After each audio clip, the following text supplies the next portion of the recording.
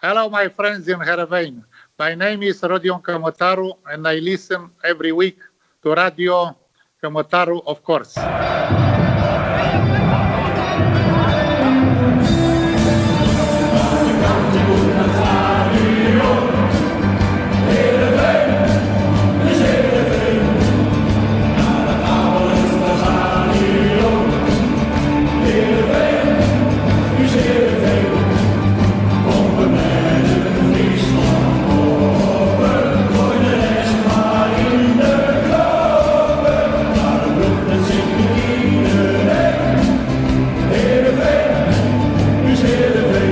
Goedemorgen, middag of avond en welkom bij Radio Kamotaru, de podcast waarin je al voor het 4e seizoen op rij alles hoort over het verleden en het heden van SC Heerenveen. Aflevering 5 alweer van seizoen 4. Mijn naam is Marnix Eriga en vandaag word ik bijgestaan door onze vaste sidekick, Redmer Wijnsma. Welkom, ik ben er weer, met luid en duidelijk volume. Ja, luid en duidelijk dit keer. Uit isolatie, gewoon aan het werk en weer present. Heerlijk. En aan zijn zijde deze week niet de van vakantie aan het genietende Frank Benen, maar niemand minder dan Hielke Biemond. Welkom Hielke. Ja, dank je. Een keer in een andere rol. Ja, het Frank zijn, dat lijkt me wel leuk een keer. Iets anders dan jezelf zijn. Ja, dat heb ik nog nooit iemand horen zeggen. Nee. En zijn jullie stiekem ook een beetje jaloers op Frank zijn zonnige vakantie, of niet? Nee. Duidelijk. Ja, nou nee. Ik heb net even gewoon gegoogeld op nadelen Aruba. En wat kwam je tegen? Wil je de 10 nadelen van Aruba horen? 3 is genoeg. Nee, ik doe ze allemaal even. 10. Honden. 9. Geen riolering. 8. Sociale wenselijkheid. 7. Het is een eiland. 6. Tijdverlies. Ik weet niet zo goed waarom. 5. De warmte of de airco of de koude douche. 4. Alles moet met de auto. 3. Muggen. 2. Hoge prijzen. En 1. Het missen van mensen. En dat snap ik wel, want ik denk wel dat Frank ons mist. Ja, zeker. Ja, ik vind wel een beetje... Wij plannen onze vakanties altijd om Heerenveen heen. Maar ja, Frank heeft nou een nieuwe liefde. Hè? Dus dat gaat de discipline toch hard achteruit. Dat merk je wel. Ja, van fataal. Maar goed, het is hem gegund. In ieder geval heb ik jullie vandaag aan mijn zijde. En na een week vol interlands, die ook nog niet zijn afgelopen. En er is er dus geen competitievoetbal om over na te praten. Maar niet getreurd, want afgelopen dinsdag of woensdag sloot de jaarlijkse transfermarkt. En daarna presenteerde Heerenveen vandaag, afgelopen maandag dus, ook nog Nick Bakker. En inmiddels is het toch een traditie voor Radio Kamotaru om na de transferperiode terug te blikken met een van de hoofdrolspelers. En zoals altijd hebben wij ook deze keer weer de technisch manager. Het was zijn eerste transferperiode in Heerenveen en des te interessanter om te horen hoe hij het beleefd heeft. Van de Hamstra-weken zijn we naar de Transferry-weken gegaan. Dus laat je horen voor Ferry de Haan. Welkom. Goeiedag allemaal. Goedenavond. Goeiedag. Wat leuk dat je bent. Hoe blij ben je met het is bijna een koosnaam, hè, Transferryweken? Ja, ik werd erop geattendeerd en die was al redelijk snel gevonden, kreeg ik door. Ja. Ja, ik vind hem wel heel gaaf als ik heel eerlijk ben. Ik ben er ook wel trots op. Dat mag ook, ja. Ja, absoluut. De Hamsterweken vonden we al leuk gevonden. Maar dit is eigenlijk wel de overtreffende trap. Dat vond ik stiekem ook wel, ja. Dus ik weet ook niet of je al een opvolger in je hoofd hebt, maar dat moeten we... Nee, die laten achterwege nu. Oh, goed zo. Ja. Goed zo. Vandaag werd er natuurlijk nog een speler gepresenteerd, Nick Bakker. Maar heb je toch al een beetje van de rust kunnen genieten na de transferperiode, Ferry? Hoe gaat het met je? Nou, goed hoor, jazeker. Het was zeker in de eindfase, de laatste 10 dagen werd het toch wel drukker. En dat begon eigenlijk met het vertrek van Mitchell naar Rijms. Maar goed, het is altijd fijn als de window weer gesloten is. En dat je gewoon weer over kan gaan naar de orde van de dag. En echt weer kan gaan bouwen richting de toekomst met elkaar. Dus, en dan is een interland weekend erachteraan is best lekker. Dat zal ik niet ontkennen. Dat is goed om te horen. Een ander vast item natuurlijk in de show is dat de gast van de week hiervoor altijd een vraag mag stellen. De zogeheten pas maar doorvraag. Vorige week hadden we Robin Veldman te gast. Oud jeugdtrainer van Heerenveen, Ajax en nu natuurlijk bij Anderlecht. En hij had ook een vraag voor jou die vrij breed is, maar we proberen hem toch nog even in de kern te vatten. Want zijn vraag was, hoe heb jij de eerste transferperiode bij Heerenveen ervaren? En was het nog lastiger door de late aankomst? Nou, we kunnen na deze vraag ook wel stoppen met de podcasting. We hebben antwoord op alle vragen. Ja. Ik ben heel benieuwd. Ja. Ik ga er even lekker voor zitten. Ja, hij is inderdaad redelijk breed. Nou goed, het was zoals overduidelijk eigenlijk in heel Europa kwam die pas redelijk laat op gang. Dus het was niet een mega drukke transferperiode. Dus ja, het was, het zat hem in de staart. Daar begon het eigenlijk allemaal mee. En dat begon natuurlijk langzaamaan een beetje. Ik had op een gegeven moment ook wel het idee, nou, er gaat helemaal niks meer gebeuren bij ons. En toen kwam het toch wel dat er wat sluimerende interesse rondom Mitchell kwam. En ja, toen werd het bij ons wel wat drukker. Ik denk wel dat we sowieso aan het begin van de voorbereiding best wel redelijk de open plekken die we toen hadden in hebben weten te vullen en kunnen vullen. Uiteraard ben je altijd op zoek naar aanvulling binnen je selectie. Maar goed, daar hebben we ook helaas natuurlijk wel met financiële beperkingen of onmogelijkheden te maken die er toch ook zijn. Omdat de selectie toch redelijk kwantitatief ook al best vol zat. Ja. Dus dat is wel iets wat ik dan vaak hoor. Dat als je niks doet op de transfermarkt en je hebt gewoon al 24 spelers in je selectie. Ja, dat het dan niet klopt. Maar ja, het is niet zo dat als we 24 spelers hebben en we zijn er over 6 niet tevreden, dat we er dan nog maar 6 bij halen, dat we dan ineens op 30 contractspelers zitten. Ja, dat is een utopie en zeker in deze periode. Dus ja, dat wil ik toch wel even gezegd hebben. Dat het niet zo makkelijk is als het soms lijkt. Alhoewel ik het wel begrijp dat men zo denkt. Maar was er dan helemaal wel... boven? Oh, sorry hoor. Mag ik? Ja. Dank je. Wat stond er helemaal bovenaan, rood omcirkeld aan jouw lijstje? Met wie en welke positie moest je direct vanaf de start aan de slag? Vanaf mijn start hebben we altijd gezegd dat we links voorin een speler wilden hebben. Dat hebben we vanaf minuut 1 geroepen. Nu heeft men het steeds over de spits, dat klopt. Maar als ik terugga helemaal naar mijn periode, hebben we wel aangegeven dat we links voorin en centraal achterin, omdat we toen met Jean-Paul van Hekken, dat daar nog wat onzekerheid over was, zijn dat wel de 2 posities die we als eerste geroepen hebben. Nou goed, ik denk dat we die aardig ingevuld hebben, waarbij Sven duidelijk laat zien dat het gewoon een toegevoegde waarde voor Heerenveen is. Absoluut. En dat Philip laat zien dat het een talentvolle speler is, maar is nog steeds maar 18 jaar en moet gewoon veel stabieler gaan worden. En dat is ook natuurlijk de reden dat Manchester City naar een goede club in Nederland aan het kijken was om hem dat podium te gaan geven. En wij zijn talent erkennen en herkennen en hem graag dat podium willen geven. Maar hij zal moeten concurreren met de buitenspelers die er op dit moment zijn. Nou, en ik denk dat hij bij Vlagen zijn talent al heeft laten zien. Dus dat was in beginsel vanaf mijn periode wel de prioriteit nummer 1. Toen dat eenmaal ingevuld was, hebben we ook gezegd inderdaad dat we graag naar de spitspositie wilden kijken. Omdat we met Henk in onze beleving maar 1 echte spits hebben. Tuurlijk, Siem kan er ook goed uit de voeten en zal dat ook zeker moeten gaan laten zien. Maar met Henk 1 echte spits wilden we graag geen toevoegen. En dat wil ik ook wel rechtzetten. Dat is niet gelijk een disqualificatie naar Henk toe. Ik heb ook altijd gezegd, ik vind een club als Heerenveen moet altijd streven naar 2 spitsen binnen haar selectie. Dus die positie is erbij gekomen en die heeft wel hoofdbrekers bezorgd. Dat klopt. Ja. Waar zat hem dat dan in, Ferry, die hoofdbrekers? Nou goed, die zat hem voornamelijk in dat wij zeker genoeg kandidaten hadden, maar die om uiteenlopende reden gewoon niet de keuze voor Heerenveen maakten. En dan blijven wij, en ik voorop uiteraard nog steeds roepen dat dat de positie is die we in willen vullen. Alleen op een gegeven moment kom je wel tot de conclusie, of moet je tot de conclusie komen van ja, het halen om dan maar te kunnen laten zien van kijk eens, we hebben een spits gehaald. Ja, dat is gewoon zonde en dat is weggegooid geld. De kwaliteitsimpuls of een ander type dan dat we al hadden, die hadden we zeker op de korrel. Maar ja, die maakte een andere keuze. Een aantal werkte de oude club niet mee. Of de huidige club, om het zo maar te zeggen, maakte niet mee. Ja, en dan kom je echt wel in een kwaliteitsverhaal waarvan wij gezegd hebben uiteindelijk van ja, dan gaan we het gewoon niet doen. Want dat geld kan je maar 1 keer uitgeven. En hadden wij dan te weinig geld? Of was het zo dat ze denken, ja, Henk Veerman is eerste spits, daar kom ik toch op de bank? Is jouw Beide.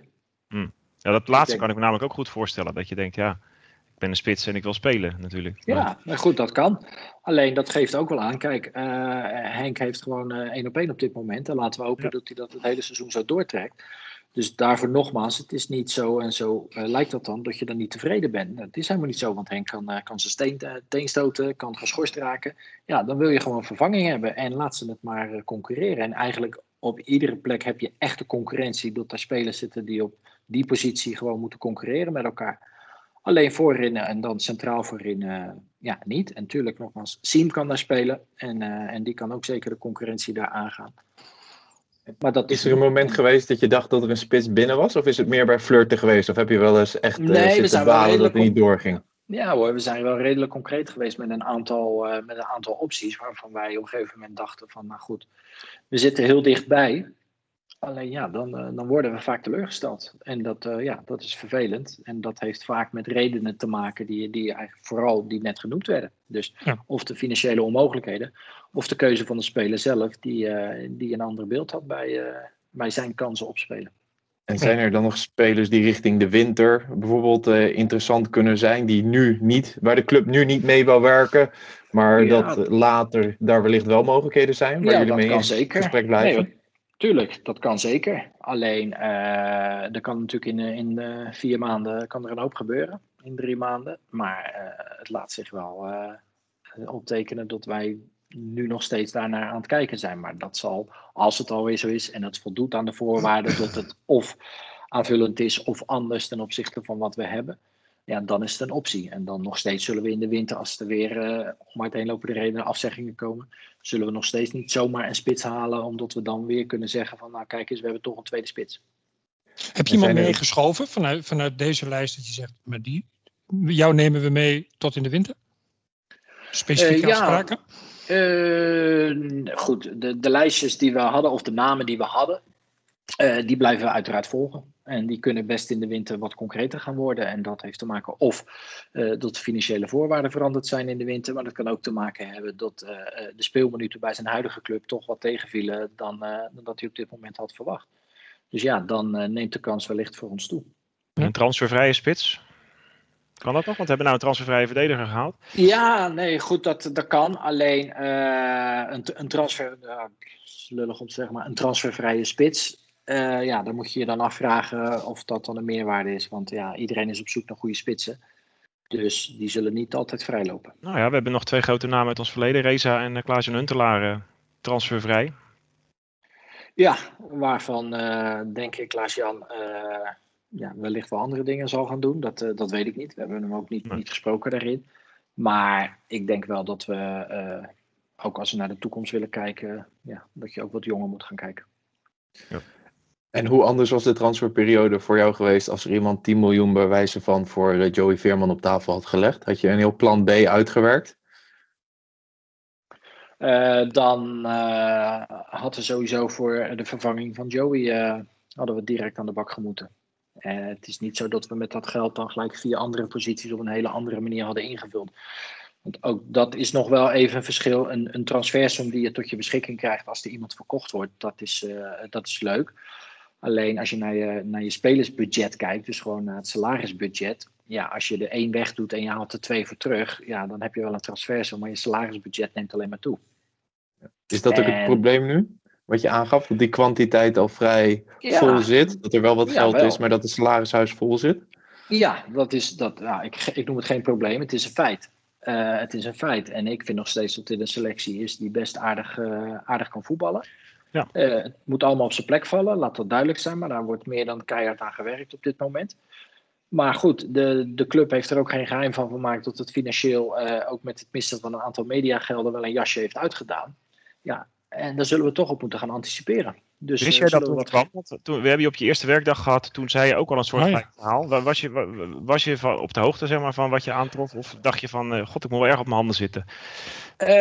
Nee, nou goed. Het eerste deel van het mediageld wat kwijt was geraakt, dat was het jaar daarvoor al gebeurd. Ja. Dus dat was bekend. En de plek die ingeleverd werd ten opzichte van Heracles, ja, dat had men toch wel de hoop waarschijnlijk dat de laatste 3 competitiewedstrijden toch anders zouden verlopen. Want toen had ik al getekend. Ja, dat hebben we zelf verloot gewoon. Ja. Nou ja, goed. Klopt.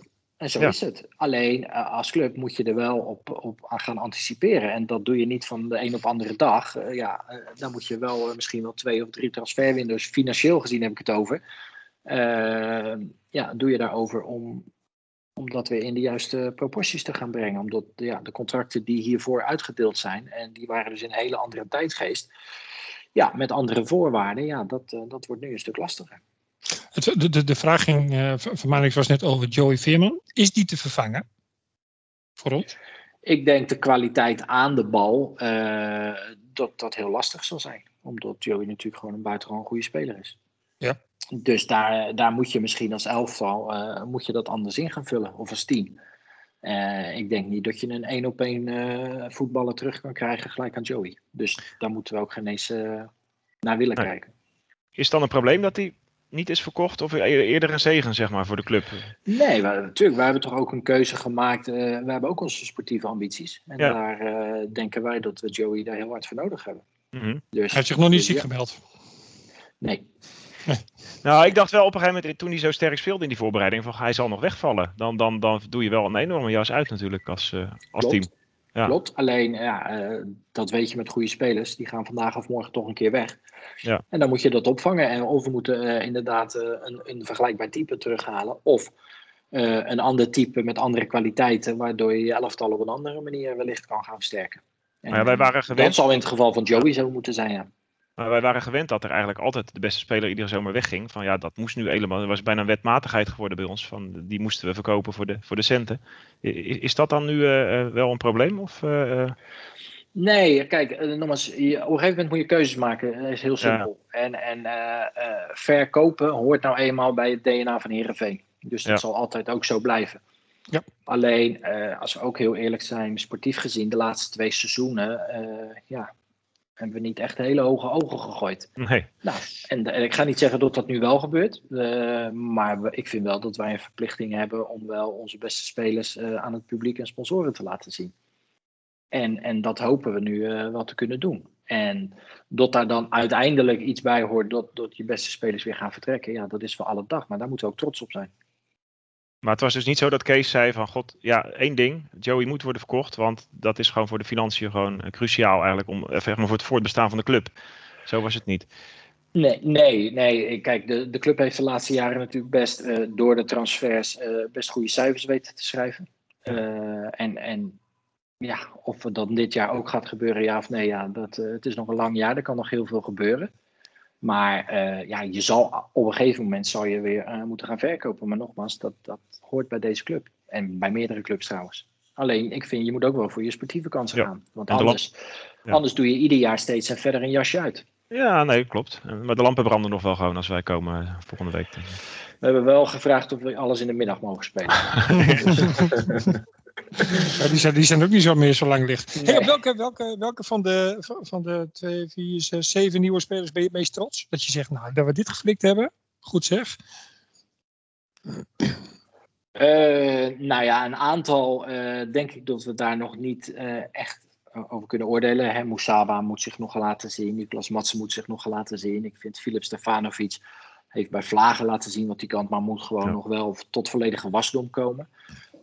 Ik denk dat met Sven, en dat is ook een bewuste keuze geweest, hebben we voor stabiliteit en winnaarsmentaliteit gekozen. Nou ja, en ik denk dat iedereen dat wel heeft kunnen zien, dat hij dat in huis heeft en dat hij dat toevoegt aan Heerenveen. Dus ja, ik denk dat we daar trots op kunnen zijn dat we Sven van Beek binnen hebben weten te kunnen halen. Nou, hij doet het ook goed bij onze speler van de week verkiezing, volgens mij. Ja, begrijp ik ook wel, maar hij past ook bij onze mooie club. Ja. Ja, maar vanaf seconde 1. Ik vond het een enorme meevaller. Er waren best wel veel sceptische geluiden over zijn komst. Want het was natuurlijk nog niet zo heel lang geleden dat de eigen goalcompilaties het internet overvlogen. Dus een beetje een lachertje was het ergens. Terwijl vanaf seconde 1 staat hij er. En is hij de baas. Ja, maar het mooie daarvan was, want die geluiden die kwamen uiteraard ook bij mij terecht. Over de eigen goals en noem het maar op. En nou volg ik zeker niet alles of veel. Alleen als je de supporters van Willem II hoorde. Die behaalde als een stekker dat hij daar weg was. Kijk, dat is een referentie, omdat die hem week in, week uit hebben zien spelen. Ja, en uiteraard wisten wij dat ook. Laat dat voorop staan. Alleen de massa die dan wat onbekender is op dat moment. Ja, die ziet alleen Studiosport en dan gaat er weer een bal in. Ja, dat is vooral voor Sven zelf heel vervelend. Alleen ja, het is onze taak om wel wat dieper te kijken. En wetende wat we toe willen voegen, wat we kwijtgeraakt zijn met Jean-Paul. Denk ik dat we in goede mate ook weer teruggehaald hebben. En ik vind dat voor Milan van Ewijk exact hetzelfde geldt. Ja, hadden we nog niet genoemd. Dat is ook een aankoop waar we allemaal heel tevreden over zijn, volgens nog. Hielke? Ja. Ja, nee, ik zei vorige week dat is ook zo'n soort publiekslieveling. Bij ons zijn altijd verdedigers zijn heel snel publiekslievelingen en keepers. Ja, wat een zegt andere dat manier. eigenlijk? Nou, dat wij, ons publiek, ik vind die vleugelspelers, die grillige jongens en zo, dat vinden ze altijd maar een beetje lastig te peilen. En het moet vooral een beetje die gasten die erin kletsen, die zijn altijd populair. Terwijl we willen ook juist mooi voetbal zien. Dus dat is een beetje tegenstrijdig. Want het is niet dat wij een soort NAC-publiek zijn wat alleen maar strijd wil zien. Maar die verdedigers die doen het altijd goed. Zo'n Sven van Beek, Botman, die er lekker in kletsen. En Van Ewijk ook. Felle gasten die ervoor werken. Dat doet het goed, ja. Dus, dat Maar die moeten ook de basis vormen voor de rest. Ja. Hè? Dat de artiesten en de vleugelspelers, dat die kunnen excelleren. Ja, want het is opvallend dat Joey niet echt de publiekslieveling is bijvoorbeeld. Maar die heeft ook dat grillige, wat ons publiek dan altijd een beetje lastig vindt of zo. Maar ja. Ja, maar nogmaals, ik denk dat Joey al bij Heerenveen ook genoeg bewezen heeft. Ja, dat hij over bovenmatige kwaliteiten beschikt. Absoluut.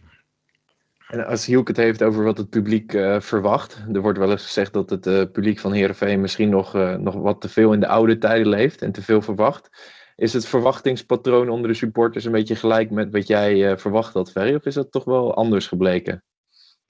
Nou, kijk, het verwachtingspatroon, dat heb je tweeledig.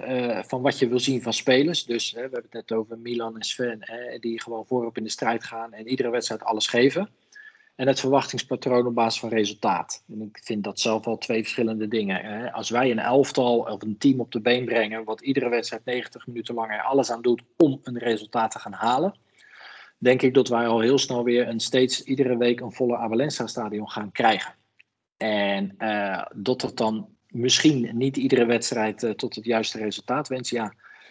Ik denk dat de Heerenveen supporter dat uiteindelijk een beetje op de koop toeneemt. Ik noem bewust een beetje, want het is niet alleen maar hard werken. Hè. We moeten ook gewoon kunnen voetballen. Maar ja, het moet wel weer een wisselwerking gaan worden tussen het team en het publiek. En ik denk dat dat ook wel een heel belangrijk aspect is voor dit seizoen. Dat we gewoon weer het vertrouwen van de supporters terug gaan winnen. Ja, nou horen we dat wel al een paar jaar op rij. En Johnny zei nu ook weer van Heerenveen moet zich herijken. Toen dacht ik, wat moeten we dan precies opnieuw uitvinden nu, in jouw gevoel? Ja. Nou ja, niet uitvinden. Kijk, je noemde net, toen ik het over het missen van mediagelden had, zei je, we hebben het zelf verkloot.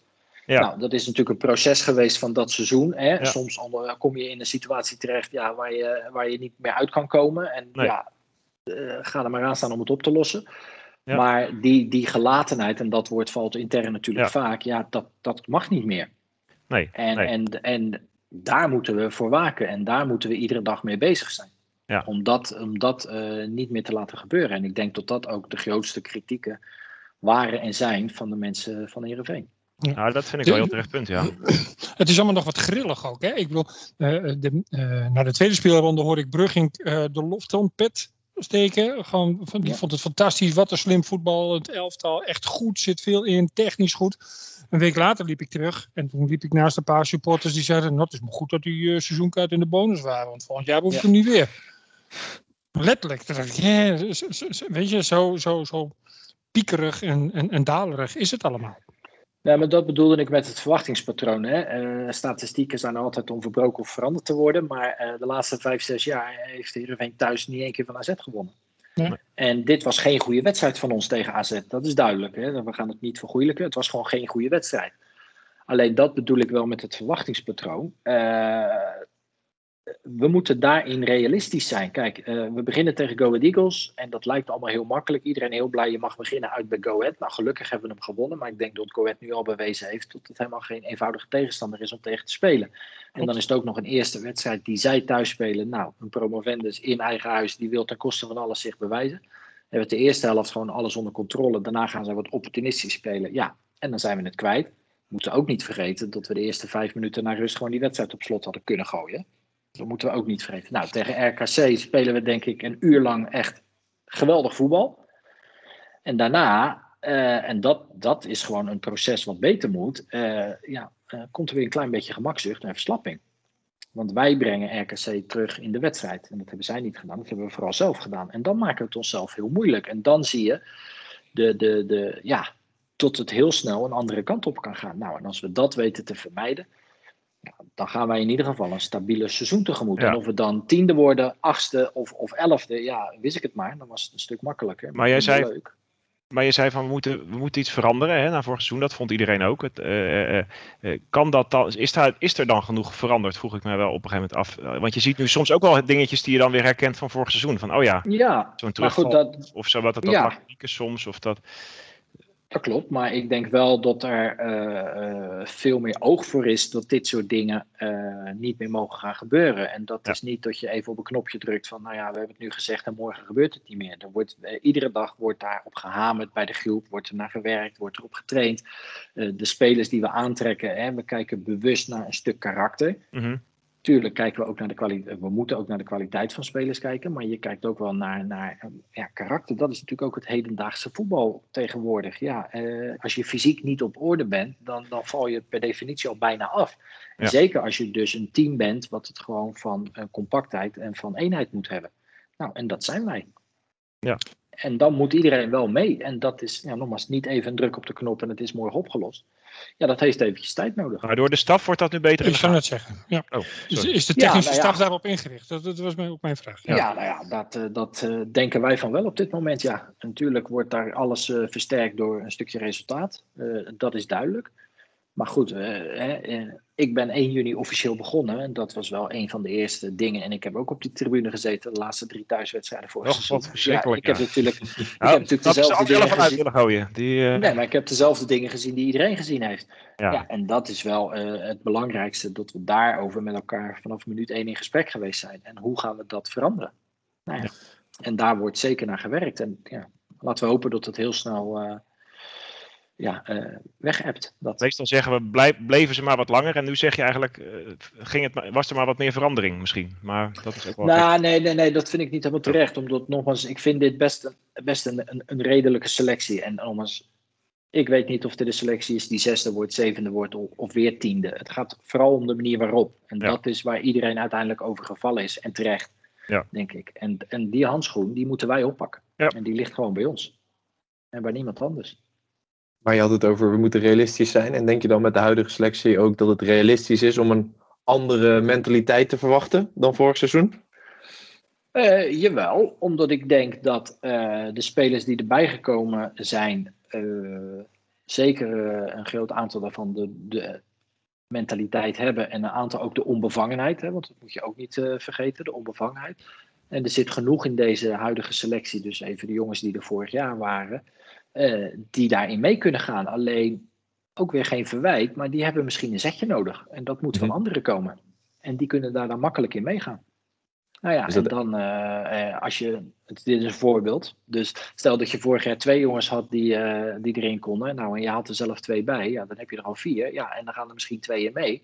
Ja, een hele simpele Atomos rekensom. Maar dan ben je al 400% beter daarin.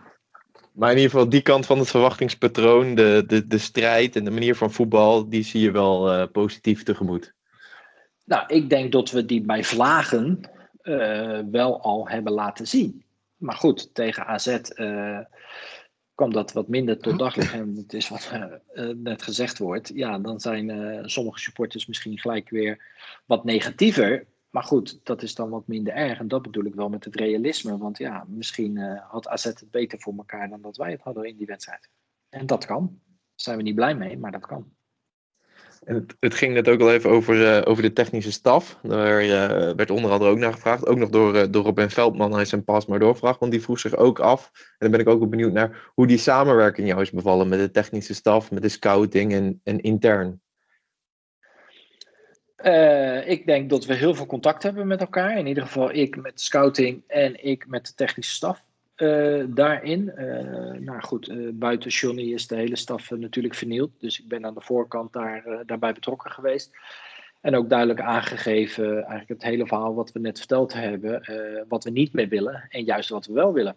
En dat er veel meer individuele aandacht voor de spelers zelf moet zijn. Dus tot spelers die misschien op dit moment wat minder aan bod komen, dat die gewoon veel meer aandacht, veel meer trainingsuren moeten gaan maken. Nou ja, en dat zie je langzaamaan wel weer gaan ontstaan. Dus op dit moment heb ik persoonlijk weinig reden tot klagen over samenwerking. Dus dat is ook zoals je het verwacht had? Ja, en gehoopt. verwacht en gehoopt. Je weet het nooit aan de voorkant zeker, maar nee, zeker. Kijk, nogmaals in de assistenten die nieuw zijn, ja, ook daar hebben we gekeken naar wat past en wat hoort er bij Heerenveen en wat heeft Heerenveen nodig. Wij hadden laatst Ruud Hesp hier, daar werden we heel vrolijk van. Ja, dat geloof ik. Ja. Dat is een hele joviale, vriendelijke kerel. Maar Precies. ja, weet ook wel. En zorgt ook regelmatig voor de lach. Dat is ook niet Precies. onbelangrijk. Nee. Alleen als er gewerkt moet worden, wordt er gewerkt. Ja. En zo wordt het. En de scouting, hoe kijk je daar tegenaan? Er wordt wel eens onder supporters in ieder geval gedacht dat die flink uitgehold is. En als je het vergelijkt met andere subtoppers, dat wij minder scouts in dienst hebben. En dat mensen wel eens angstvallig kijken naar het aanstaande pensioen van Karel Brandsma. Hoe kijk jij daar tegenaan, Ferry? Nou, ik weet niet of wij echt onderbezet zijn ten opzichte van anderen. Ik denk het aanstaande vertrek, maar dat duurt nog eventjes. Alleen de titel hoofdscout is nu af bij Karel sinds afgelopen woensdag. En die is naar Peter Maas gegaan. Alleen Karel is dit jaar gewoon nog volledig betrokken. En het jaar daarna blijft hij ook gewoon zijdelings betrokken. In goed overleg zal hij ons zeker blijven ondersteunen en meehelpen in het zoeken naar. Daarnaast weet ik niet of wij onderbezet zijn, als ik heel eerlijk ben, hoor. Ik waag dat te betwijfelen. Er wordt heel veel bekeken. Er wordt ook heel veel op video bekeken. Maar er zit ook genoeg in de stadions. Alleen de beperking, maar die had iedereen, is het live kijken bij wedstrijden, met name in het buitenland. Omdat we daar natuurlijk de laatste 1,5 jaar, net als alles en iedereen, geen mogelijkheden toe hebben gehad. Dus ik ben daar misschien wat minder negatief over dat we onderbezet zijn. En jij zit er dichter op. Dus, Maar het zou wel beter kunnen nog. Dat is wel een aandachtspunt van je misschien. Ik denk dat alles beter kan, maar dat is geen verwijt. Maar dat moet je ook altijd nastreven. Ik bedoel, persoonlijk denk ik, en dat heb ik ook uitgesproken, dus dat kan ik je ook vertellen, ben ik altijd gecharmeerd van een datascout.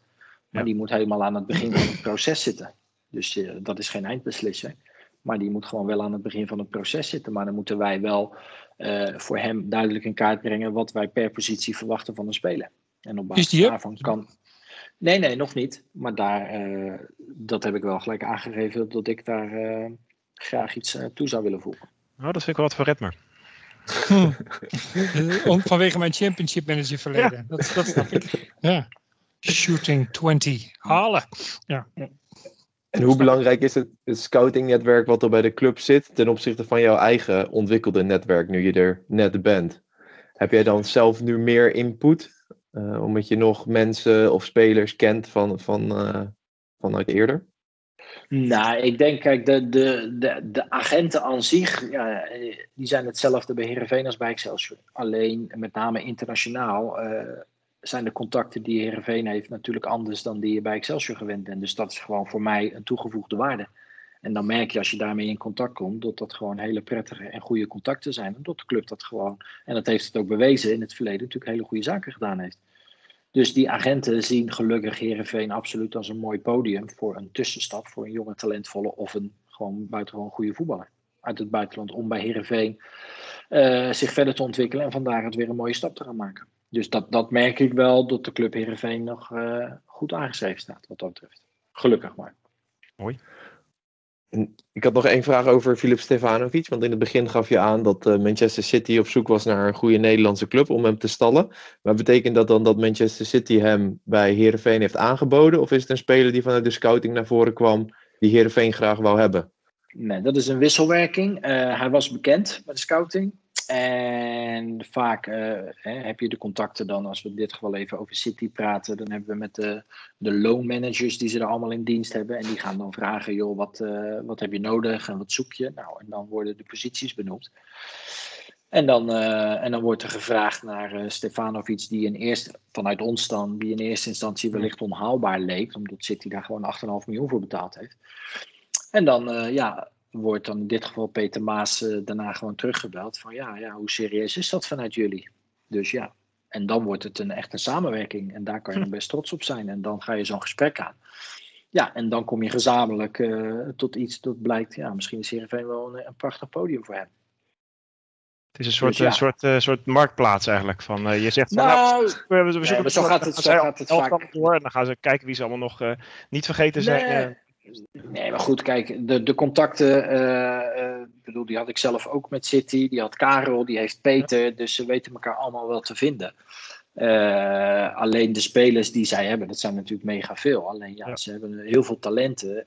En dan in de ogen van Manchester City ook een paar hele grote talenten. En daar valt in de ogen van Manchester City Philip onder. Nou, en dan, als we de posities benoemen, en dat is dus links voorin, en zij komen dan zelf van, joh, is dit een optie voor jullie? Ja, dan vind ik dat een mooie samenwerking. Ja. Ik las ergens, hij kan een sensatie worden. Eens? Dat kan, maar daar is hij vooral zelf bij. En dat moet hij nogmaals, hoe ik begon over hem ook, hij moet daarin gewoon wel stabiel zijn en stabieler worden. Alleen ja, we moeten ook niet vergeten dat deze jongen gewoon 18 jaar is. Nee, En hij heeft gewoon laten zien, en niet alleen het assistje tegen, niet assistje, dat is gewoon een hele mooie assist op Tibor tegen RKC, maar dat verraadt wel een stukje van zijn klasse. En ik vind dat hij redelijk vast is, alleen ja, hij moet beetje bij beetje groeien. Dus het is niet zo, en dat misverstand wil ik ook uit de wereld hebben. Manchester City heeft niet gezegd hij moet spelen en hij moet zoveel spelen. Er zit helemaal niks in. Hij moet gewoon concurreren en hij moet laten zien dat hij beter is. Hoe zit het met Julian Baas? Dat was ook een beetje linksom, rechtsom. Wel niet. Wie is dat eigenlijk?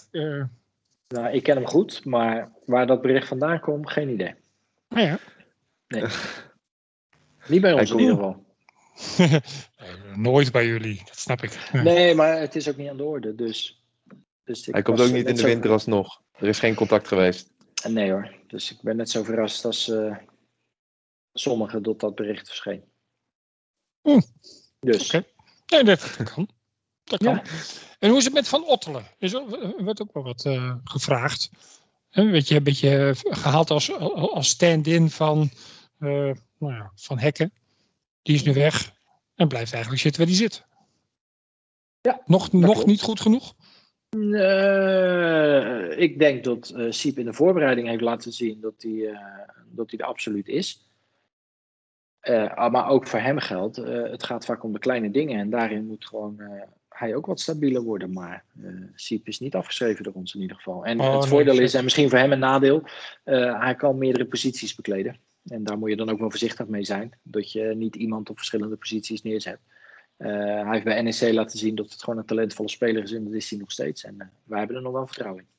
Dat hij er uiteindelijk gaat komen. Verandert de komst van Nick Bakker daar wat in? Of zie je die toch voor een andere positie?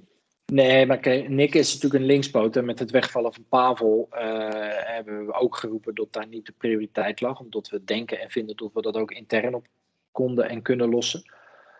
Alleen na het sluiten van de window, en we zijn niet daarna pas bij Nick Bakker terechtgekomen, tot een aantal dingen niet gelukt zijn.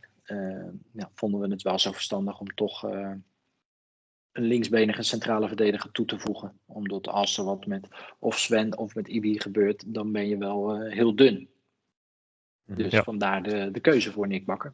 Buitenkantje? Nou, ik denk voor ons een prima toevoeging. Hij heeft bij Emmen laten zien dat het een stabiele factor is. Ja. Kan zijn. Nou, hij heeft zeker nog eventjes nodig om weer wedstrijdfit te worden. Hij heeft natuurlijk hij heeft wel getraind, maar vooral voor zichzelf. Dus ja, daar zullen we ook een klein beetje voorzichtig mee moeten zijn. En als hij helemaal fit is, dan kan hij gewoon net als vele anderen er gewoon de strijd aangaan. Ja. En zoals bij Van Ottelen gaf je overigens nog aan dat er wat kleine dingen zijn. Dat is eerder iets wat we natuurlijk ook over Rami Hayal hoorden van Johnny Jansen. Je gaf aan dat het misschien wel die kleine, of dat het voor de spelers die niet spelen belangrijk is om extra te trainen. Is dat dan ook iets wat dit seizoen meer gebeurt? Want eerder horen we ook wel eens, hier komt de speler tekort. En vervolgens is het misschien de speler die de club verlaat, zonder dat hij het echt heeft waargemaakt. Dus is dat iets waar jullie meer mee bezig zijn? Ja, we hebben natuurlijk met de aanstelling van Jeffrey Talan als transitiecoach, zo heb ik hem genoemd, bewust aandacht proberen te creëren voor het individu. En dan met name de individuen die wat minder aan spelen toekomen. Die moeten gewoon meer uren maken. Iedere speler heeft en krijgt een persoonlijk ontwikkelplan. En op basis daarvan moet er ook getraind worden buiten de reguliere trainingen. Moet wel iedereen aan zijn verbeterpunten werken. En aan zijn goede punten moet hij proberen nog beter te maken. Dus dat geldt ook voor Siep daarin. Dus als wij vinden dat bepaalde punten verbeterd moeten worden, moeten wij zorgen dat hij veelvuldig in zo'n situatie terechtkomt. Zodat hij zich kan verbeteren. En dan een vergelijkbare vraag die ook een aantal keer binnenkwam. Op de, wat was het, één na laatste dag van de transferwindow, denk ik, werden mensen verrast door het vertrek van Driehoeg. Is dat dan zo'n speler waar het er niet meer naar uitzag dat dat persoonlijke ontwikkelplan voldoende zou zijn? Of waarom werd hij bijvoorbeeld niet verhuurd? Omdat Sue in het begin meegetraind heeft. En daarna ook de mededeling gedaan is dat hij weer terug zou gaan naar de onder 21 daarin. En toen de interesse voor hem kwam, hebben we intern even het net opgehaald van of men nog de potentie ook voor de iets langere termijn zag, zodat hij een volwaardig eerste elftalspeler van Heerenveen kon worden. Nou, daar was niet een volmondig ja. En dan moet je daar ook keuzes in maken. En moet je ook die jongen daarin niet blokkeren. En of je hem dan wil verhuren of niet, ja, dat zijn ook weer keuzes. En laten we hopen dat hij het hartstikke goed doet bij Excelsior. En dat hij snap je dat verkocht mooi wordt. clubje, toch? Ja. Nee, maar bedoel, Maar snap je dat we ervan opkeken, Ferry? Want het werd wel juist aan ons, die hem dan af en toe eens zagen van, nou, dat is wel een groot talent, werd er dan de laatste jaren gezegd, weet je wel. En we willen juist graag natuurlijk ook wel weer eens jeugd zien. Zeker. Zeker, alleen even heel plat gezegd,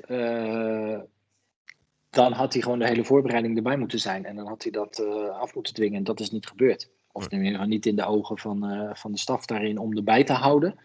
Nou ja, goed. En dan moet je keuzes maken. En soms, zeker als daarvoor interesse is of interesse komt voor een speler. Waarvan wij dus niet de overtuiging hebben dat hij volledig aan gaat sluiten. En dus voor concurrentie binnen de selectie van het eerste elftal kan zorgen. Ja, dan moet je kijken of er andere platforms zijn voor hem. Nou, en die was er in zijn geval. En zegt dat dan wat over de huidige staat van de jeugdopleiding? Dat zo'n jongen die toch een van de grotere talenten was, en ook een Arjen van der Heijden, dat die het op dit moment niet kunnen bolwerken in het eerste elftal. Is dat een kwaliteitsverlies in de jeugdopleiding ten opzichte van misschien 5 of 10 jaar geleden? Ik denk dat het voetbal ook veranderd is in die 5 of 10 jaar geleden. Maar ik denk dat de opleiding van Heerenveen heeft inderdaad wel meer dan regelmatig talenten voortgebracht. En ik denk dat we daar met z'n allen ook wel van bewust zijn dat we moeten zorgen dat dat weer gaat gebeuren. Dus daar moeten we flink aan de bak om te kijken of we dat weer voor elkaar kunnen krijgen met elkaar. Ja. Want loopt er op dit moment nog wat rond waarvan je iets verwacht dat doorbreekt? Of is het iets wat je zegt, daarmee moeten we aan de slag omdat het op dit moment niet voldoende is? Nee, maar als ik het heb over aan de slag gaan, dan heb je het meer in bredere zin. Kijk, je hebt altijd wel een individueel talent. Hè? Timo Zaal loopt ook gewoon nog steeds bij het eerste elftal. En die traint ook gewoon het hele jaar mee. Nuno Mete loopt er ook gewoon bij. Jongen heeft zijn debuut gemaakt. Dus je hebt altijd wel individuele spelers die aan kunnen haken. Maar als je het hebt over aan de slag, dan gaat het meer in de hele breedte. Dat dus talent ook gepaard gaat met presteren binnen de opleidingselftallen. En dat je dus ook wat eerder spelers of wat volwassenere spelers af kan leveren aan het eerste elftal. Dan dat ze aansluiten en misschien dan nog 2 of 3 jaar nodig hebben. Nou ja, goed. En daar moeten we de opleiding weer gaan evalueren. En kijken hoe we dat voor elkaar gaan krijgen met elkaar. Dus dat is natuurlijk aandacht nodig. Dus dat is bredere zin. Het is ook meer een kwestie van de lange adem natuurlijk. Een jeugdopleiding verbeteren is iets anders dan een speler halen om een kwaliteitsapproach te geven. Nee, dat klopt. Maar goed, we zijn bezig en dat hebben we ook met het aanstellen van Marcel van Buren nu. Je weet hoe het werkt allemaal als er iemand weggaat en er komt iemand anders. En dat geldt voor mij en dat geldt dus ook voor Marcel. Die heeft eigen ideeën. Nou, en we moeten proberen de lat zo hoog als mogelijk te gaan leggen. En het toptalent, dat moet de benchmark worden en niet de onderkant van de opleiding. Dus dat is iets waar je nu mee aan de slag gaat na de transferperiode. Straks vakantie niet alleen en dan... ik. Maar daar zijn we in ieder geval met Marcel en Marcel met zijn jeugdtrainers. Zullen daar zeker mee aan de slag gaan. Om gewoon het algehele niveau weer proberen omhoog te gaan krikken. Dat is waar we allemaal natuurlijk naar uitkijken. Naar weer een mooi spandoek met 4, 5 oud-jeugdspelers die zijn doorgebroken. Natuurlijk wat we eerder gezien hebben in het Abelensra Stadion. Voordat we nog verder gaan praten over het technische beleid, spelers, et cetera, gaan we toch even naar een van onze vaste rubrieken die vandaag er ook weer in zit. En dat is natuurlijk de korte hoek. Dat zeg ik wel, maar toch wil ik eerst nog heel even naar Redmer kijken. Want normaal gaan we eerst naar Redmer voor een moment van de week. Ondanks dat er geen eredivisievoetbal is geweest en je misschien niks op het veld bij Heerenveen hebt gezien, wil ik toch nog vragen of er nog iets van de afgelopen week aan interlandvoetbal bijvoorbeeld bij jou eruit is gesprongen. Ja, in principe ben je geneigd te zeggen, geen Heerenveen, geen moment van de week. Dat kan niet. Dat kan ook. Ja, zo werkt het niet helemaal. We zijn niet zo kort door de korte bocht en de korte hoek. Toch dat jochie op het veld, gisteren bij Nederland. Dat was eergisteren al, denk ik. Ja, eergisteren. Of eergisteren voor de luisteraar. Of weet ik veel wanneer je luistert. Maar ik heb me daarover verbaasd. Ik erger me al bont en blauw aan al die kartonnen bordjes met mag ik je shirtje. Dat soort schooierij. Dat mag je ook wel verbieden in de stadions inmiddels. En nu komen jongetjes van een jaar of 13 met een telefoon het veld oprennen. En die jongen die kreeg een eigen item in het jeugdjournaal de volgende dag. Waarin hij heel stoer stond uit te leggen aan zijn vriendjes bij een Amsterdamse voetbalclub. Dat hij op de foto mocht. En hij liep vrij rond. Ik denk, ja, kom op man. Ik wil boete, stadionverbod. Verplichten die selfie deleten. Een simkaart eruit. Huppakee, wegwezen. Wat een flauwekul. Aldus hoofdmeester Wijnsma. Ja, maar dat is... Of zijn je het er niet mee eens? Dat kan toch niet? Ja. Want als het een kerel van 28 was geweest met een hoodie... Dan had iedereen er schande van gesproken. En nu wordt het een knuffeljochie. Kom op man. Kan toch niet? Nee, moet je niet doen. Nee. Nou, tot zover. Invasion bij een promotie of zo is natuurlijk wel mooi. Of bij een kampioenschap. Dat alle supporters het veld op rennen. Ja, dat mag. Dat vind ik anders. Van die mooie oude Engelse taferelen en zo. Dat mensen met 2 handen de lucht in. Gewoon zo hard mogelijk richting de middenstip rennen. Dat is mooi. Maar nee. Kom op. Kappen met die handel. Korte hoek. Nog altijd de bordjes. Lasse, mag ik je shirtje wassen? Dat was natuurlijk nog leuk, maar nu zie je ze overal terug op de tribune. Minder origineel dan die voor Lasse Nilsson. Goed, gaan we toch door naar de korte hoek. Ik stel een korte vraag en verwacht een enigszins kort en bondig antwoord.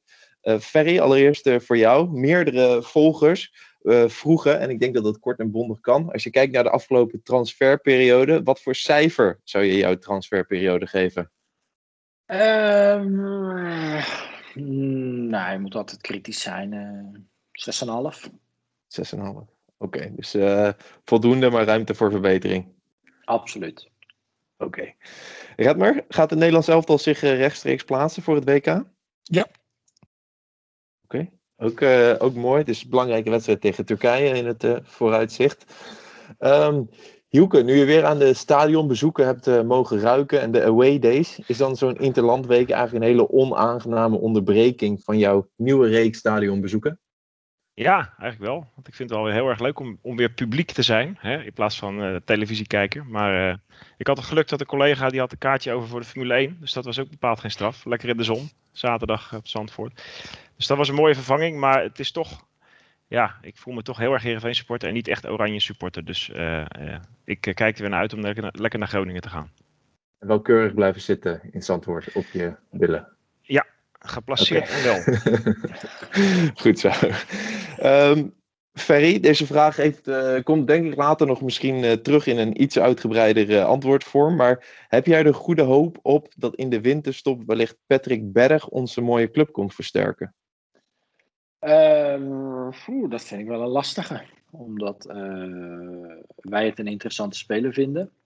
Maar ik denk dat anderen dat ook vinden. En zeker nu hij natuurlijk Conference League kan gaan spelen. Denk ik niet dat wij de enige zijn. International ook, zag ik ineens laatst. International. Ja. En hij is denk ik dan zo'n speler die bijvoorbeeld een vervanger kan zijn van Joey Veerman, maar wel met andere kwaliteiten. En ik denk dat het dan ook eigenlijk haast wel vaststaat dat jullie Joey eerst moeten verkopen voordat jullie een speler zoals hij kunnen halen. Hij heeft absoluut andere kwaliteiten dan Joey, dat klopt. Ik denk dat hij ook met Joey kan spelen.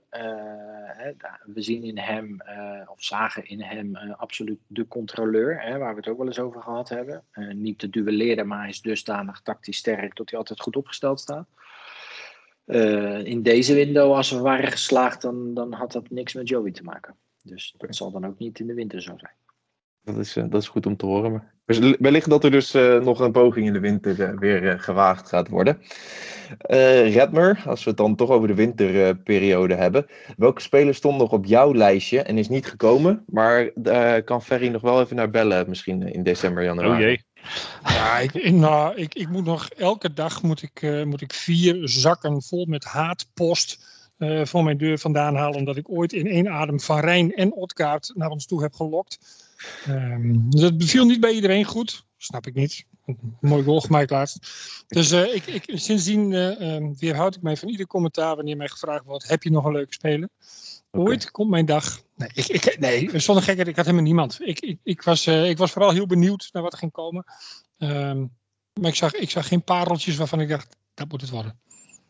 Behalve Patrick Berg natuurlijk, die wel. Oké, heel mooi. Hielke, jij zit vandaag natuurlijk eigenlijk op de stoel van Frank. Dat moeten we niet vergeten. En normaal doet Frank een stukje uit de oude doos. Dat bespaar ik je, dat houden we gewoon lekker voor Frank. Maar het einde van de korte hoek is wel voor jou. Want volgens mij heb jij iets mee te delen met ons en de luisteraars. Klopt dat? Ja, zeker. Ja, er is groot nieuws. Bij afwezigheid van Frank heb ik de eer inderdaad om dat bekend te mogen maken. Want de luisteraars weten het vast nog wel van onze podcast. Eind oktober vorig jaar, na de 80ste verjaardag van onze erevoorzitter, deed Frank een oproep op deze plek. Om tribunes in ons mooie Abelense stadion te gaan vernoemen naar Riemer en naar Foppen. Zodat onze grootste clubiconen eigenlijk ook met z'n drieën vereeuwigd zijn in Heerenveen. De clubleiding reageerde toen zoals bekend meteen enthousiast. De heren zelf ook, moesten er wel even over nadenken toen, want ze vonden het wel heel veel eer. Hè? Misschien een beetje te veel, maar ja, omdat het toch een supportersinitiatief was wat veel bijval kreeg, zeiden ze, vinden we het toch wel heel mooi en eervol als dat gebeurt. Dus in het afgelopen jaar is er heel veel werk verzet achter de schermen. En ik kan ook me voorstellen dat mensen dachten van, waar blijven die tribunes dan? Maar goed, Paul Spijkerman was druk mee bezig om alles klaar te maken. De commerciële afdeling. Alleen, het was een moment van opening. Dat viel nog niet mee. Want dat moet natuurlijk wel met publiek. En dat was er niet. En dat duurde maar. Maar goed, er is nu een datum geprikt. En dat is het nieuws. Op zondag 26 september gaat het gebeuren. Voorafgaand aan de thuiswedstrijd tegen FC Twente. Om 2 uur. Dus een half uur voor de aftrap komen de heren het veld op voor de grote onthulling. En die gaat dan ongeveer een kwartier duren. En de hoofdtribune heet dan vanaf dat moment de Riemer van der Velde tribune. En de Oosttribune de Foppe de Haan tribune. Ja, dus hun namen staan ook dan echt op de bebording onder de skyboxen. Daar heeft de club ook zelfs nog sponsors daar omheen bereid gevonden. Om dat allemaal in het blauw-wit ook hun uitingen te maken. Dat het echt één geheel vormt. En de heren vinden het mooi. Hebben het zelf gezien. En we gaan... Dus namens de initiatiefnemers wil ik eigenlijk tot slot alle supporters van harte uitnodigen om erbij te zijn. En toch een historisch moment natuurlijk in het stadion. We hebben hier F. de Haan, maar die andere F. de Haan die heeft ook wel wat betekend voor de club. Dus koop kaarten voor FC Twente thuis op 26 september, als je die nog niet hebt. Zodat de tribunes eigenlijk zo vol mogelijk zijn.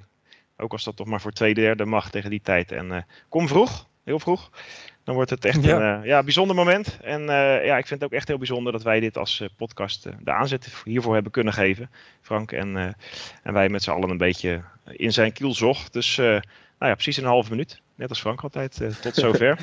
Mooi nieuws. Komt alle mooi nieuws. Ja.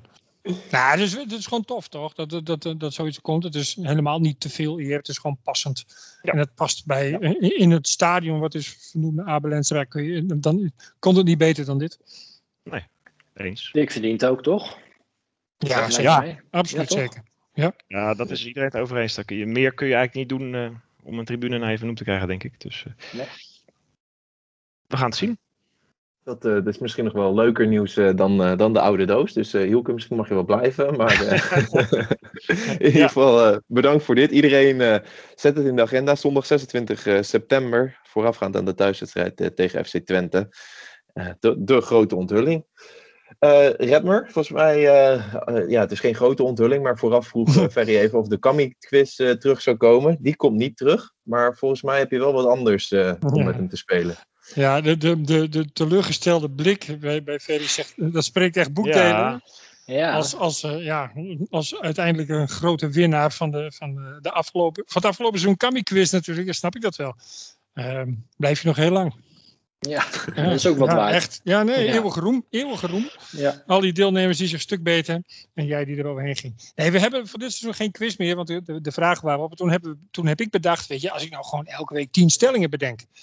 Ja, dat is, ik snap het dilemma van Erik, die altijd de vragen bedacht wel. Want elke week 10 stellingen, dat is Nou, dat geef ik je ook te doen, kan ik je vertellen.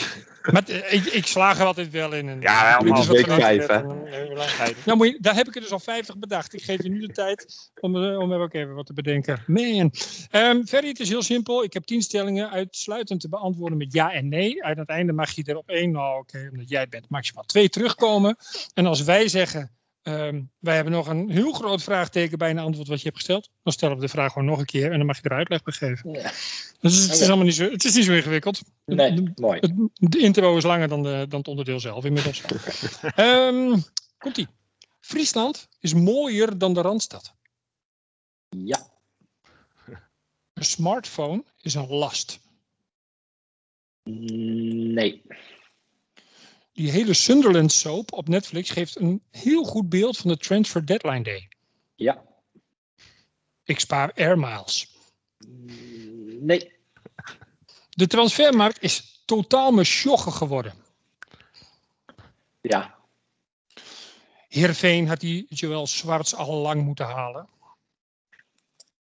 Nee. Titanic is een topfilm. Ja. Excelsior is eigenlijk een beetje Heerenveen in het klein. Ja. De Grand Prix van Zandvoort was een Dat is een belediging voor... je wou nog even tussendoor? Ja. Nee, mag hem onthouden. Nummer 9. De Grand Prix van Zandvoort was een belediging voor de gehele entertainmentwereld. Nee. Ja. Ja. Oké. De laatste. Ik hou dit vak vol tot mijn pensioen. Oh. Mag ik deze wat langer doen? Dat doe je al. Dan kom je altijd terug bij voorbaat. Nou, dat zeg ik nee. Oké. Nou ja, vanaf wanneer je met pensioen gaat, hè? Dat is, Ja. Oké. Heb je iets waar je terug wil komen? Er zaten wel wat twijfelaartjes tussen. Ik denk die laatste. Nou, die Zandvoort is een belediging naar de entertainmentindustrie. Alleen ik denk wel dat iedereen wel heeft kunnen zien dat dit natuurlijk een happening van je welste was met uiteindelijk het juiste en het gewenste resultaat. Dat Nederland absoluut op de kaart heeft gezet. En ik denk ook wel dat het laat zien dat een hoop in ieder geval buiten events gewoon doorgang kunnen vinden. Dus wat dat betreft snap ik heel goed de evenementenbranche. Alleen laten we hopen dat dit wel een start was om ook de evenementenbranche gewoon weer te kunnen voorzien. Dus. Duidelijk. Ja. Kon ik er niet meer mee eens zijn. Hielke, maar niks? Nou, die laatste moet Ferry even... Die laatste? Dat nee van het pensioen. Dat intrigeerde mij wel. Nou, dit is best wel op sommige momenten best wel arbeidsintensief. En dan is het met name het mentaal gedeelte. Dan moet je je afvragen of je dat tegen die tijd dat ik zover ben is misschien 70, geen idee. Of je dat dan moet doen. Dus dat is een vraag. Soms denk ik als ik 15 jaar verder ben, of 10 jaar verder, dat misschien een wat rustiger beroep ook wel interessant kan zijn. Maar om weer misverstanden weg te helpen, ik vind het hartstikke leuk. En ik hoop het nog heel lang te kunnen doen. Hoe oud ben je nu om een hele impertinente vraag te stellen? 48. Oh. Dus ik hoop het nog heel lang te doen. Alleen als je het hebt over 20 jaar, als ik 68 ben nog steeds, dan weet ik niet. Wat is dan het heel mentaal intensieve gedeelte aan de job? Is dat de verwachtingen, de kritieken, is dat het? Of is het ergens anders? Jawel, dat is het. Maar dat zijn er wel dingen die er allemaal bij horen. Hè? Dus daar moeten we ook niet moeilijk over doen. En er zitten ook meer leuke kanten aan het hele vak. En zeker als je succes kan hebben met elkaar. Dus dat wil ik wel even gezegd hebben. Alleen op sommige momenten kan je niet voldoen, door welke reden dan ook, aan het verwachtingspatroon of wat men ook heeft. En dan ben je wel eens aan het struggelen, inderdaad. En dat is best wel eens pittig. Maar goed, dat hoort erbij. Dus ik wil hier verre van een klaagzang ophangen. Maar ik zeg hem, omdat jullie aan mij vroegen, doe je dit tot je pensioen? Ja. Nou, maar het geeft ook wel een aardig inkijkje. Want iedereen denkt misschien wel van dat is de droombaan. Hè? Je mag namens Heerenveen winkelen. Het is natuurlijk soms ook die Sunderland soap. Het is dus natuurlijk ook soms maar je bent aan de goden overgeleverd natuurlijk. Ja, maar ook iedereen kijkt naar jou. En zeker omdat het over voetbal gaat, gelukkig maar. Ja. En verwacht een mening of een antwoord of reactie van jou. En dan heb je met allerlei stromingen en meningen te maken. De een vindt ja, de ander vindt nee, de ander twijfelt. En jij moet daar uiteindelijk chocola van gaan maken. En nogmaals, dat is de job. Maar op sommige momenten is dat best wel intensief. Begrijp jij dat dit zo'n onrustige club is? Want jij zegt aan de ene zijde is het een soort Excelsior in het klein, maar het is natuurlijk altijd ook een hele onrustige club, Heerenveen, de laatste jaren. Kun je daar iets bij voorstellen? Nou, niet in die 3 maanden dat ik hier nu zit. Nee. Want dan vind ik het best dat de rijen redelijk gesloten zijn. Dus dat is mijn referentiekader. Maar ik begrijp het wel. Maar nogmaals, ik denk ook wel dat dat een beetje met het verwachtingspatroon te maken. De club heeft natuurlijk fantastisch gepresteerd.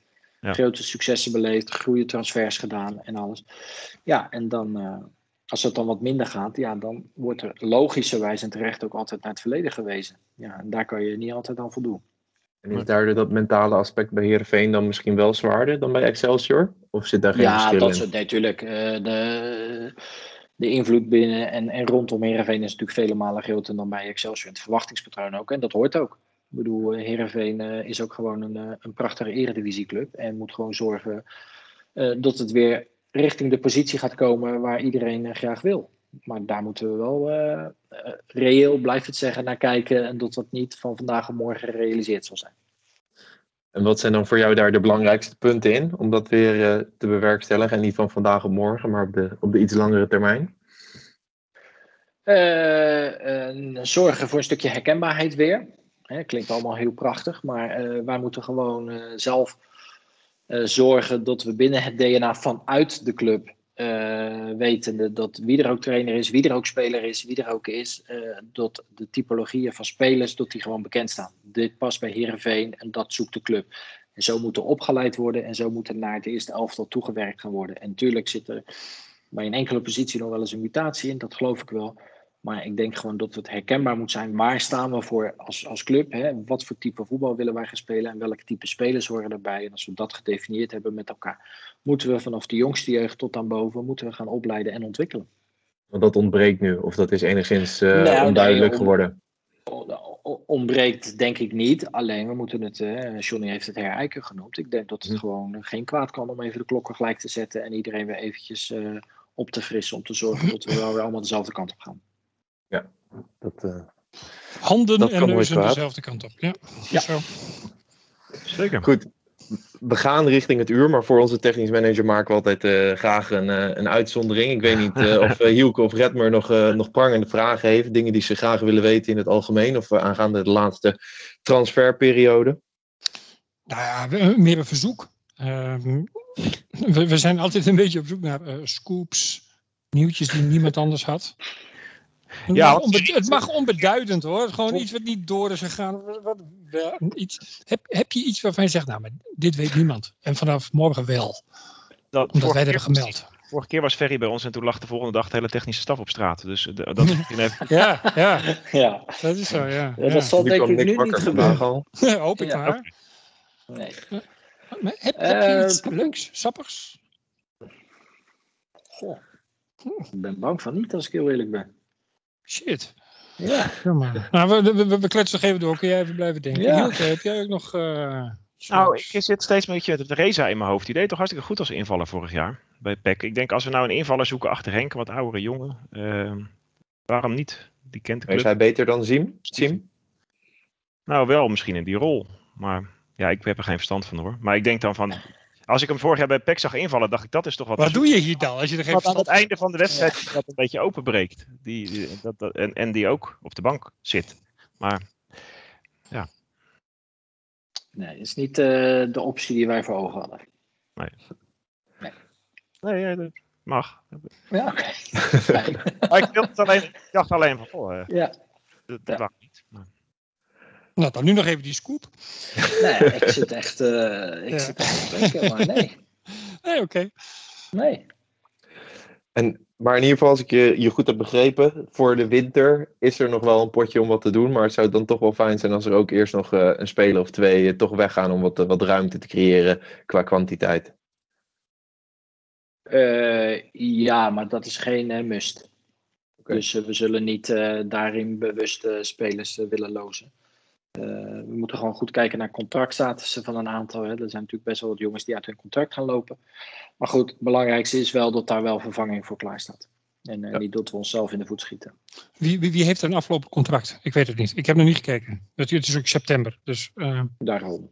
Dus daar hoeven we toch nog niet mee bezig te Nee, zijn. oké, nee, We hebben 3 wedstrijden ik stel die onderweg. vraag niet eens. We knipperen 3 keer met de ogen en ze zijn toch verlengd. Dus prima. Nou, mag ik nog één ding vragen over contracten gesproken? Ik was wel heel benieuwd toen de transferperiode afgelopen was. Toen hoorden we niks meer over Joey Veerman. Ik was wel benieuwd hoe dat ging. Heb jij hem de hele dag op kantoor gehad daarna? En hoe is dat gegaan? Hoe gaat het op zo'n stadion? Als dat dan niet doorgaat, hè? Want meestal gaan dingen wel door met een transfer. Ja. Maar hoe is dat gegaan? En hoe schat je in dat hij er nu in staat? Nou goed, dat hij een teleurstelling heeft, dat begrijp ik. En dat is ook, daar is ook helemaal niks mis mee. Ook altijd gezegd dat Joey een ambitie heeft en dat hij die ook uit mag spreken. Dat heeft hij ook gewoon gedaan. Ik vind het te prijzen dat hij nooit een negatief woord over Heerenveen gesproken heeft. Dat moeten we ook wel even benoemen daarin. En Joey wilde het liefst een stap maken. Dat is niet gelukt. Nou goed, en dan zullen we kijken wanneer dat wel gaat gebeuren. Maar teleurstelling is, maar er is ook een moment om weer door te gaan. Maar is hij boos op jou dan of zo? Hoe moet ik me dat voorstellen? Nee, goed, we hebben na de wedstrijd tegen AZ hebben we wel even een gesprek gevoerd. En dat is nooit leuk. Nee. Laat ik het zo zeggen. Hij vraagt en hoe het zit en bepaalde zaken. Nou ja, goed, daar geven wij uiteraard antwoord op. Ja. En logischerwijs is dat natuurlijk niet het gewenste antwoord. Nee. Dat snappen we ook zelf allemaal wel. Maar goed, op een gegeven moment moet je wel verder met elkaar. Ja. En dat is nou eenmaal zo, ja. Helaas. Hij heeft dat tot nu toe inderdaad heel goed gedaan. Daar kon je niks dat van vind ik doen. echt. Hoe hij zich heeft opgesteld, werd wel eens gezegd in zijn interviews was hij wat te ruimhartig in zijn antwoorden. Maar in ieder geval op het veld was het gewoon echt niks op aan te merken. Dus dat verwacht je ook wel. Dat dus, het dat doorzet. Dat zie je hem ook. Ja, Dus. absoluut. Kop de voorschouders eronder. Prima. Ja. En vandaag kregen jullie natuurlijk nog bijval van andere F. de Haan. Die zei dat Joey toch minstens die 8 miljoen waard was. En dat het het reststandpunt was. Wat ik mezelf eigenlijk afvroeg. Ferry, we hadden het even over Riemen en Foppen gehad.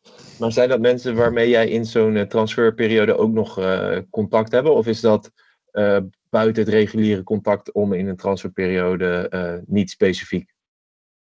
Nee, niet specifiek in de eindfase. Af en toe informeel babbelen we wel eens. Dat is of door de week of rondom een wedstrijd. En dat is gewoon lekker over voetballen praten en niet meer dan dat. En dat vind ik hartstikke leuk. Heb je er wel een visje gegeten? Nee, nog niet. Hij heeft wel gezegd de laatste keer. Hij is ook alleen volhouden aan de keer. groten der aarde.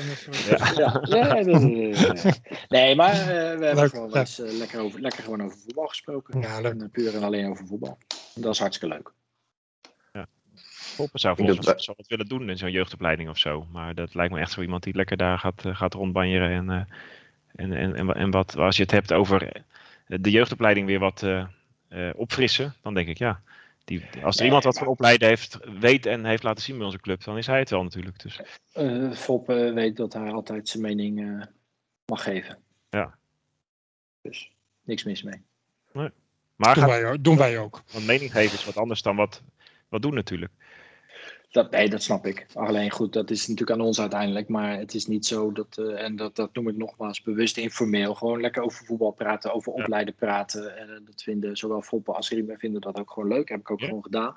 Natuurlijk stel ik hun wel eens een vraag hoe zij naar bepaalde zaken kijken. Ja, dat is logisch. Ja. Nou, en dan is het aan ons uiteindelijk welke punten halen we eruit waar we mee verder kunnen en willen gaan. Ja, want dat is het ook vaak. En dat... denk ik dat dat gewoon op basis van wederzijds respect gebeurt.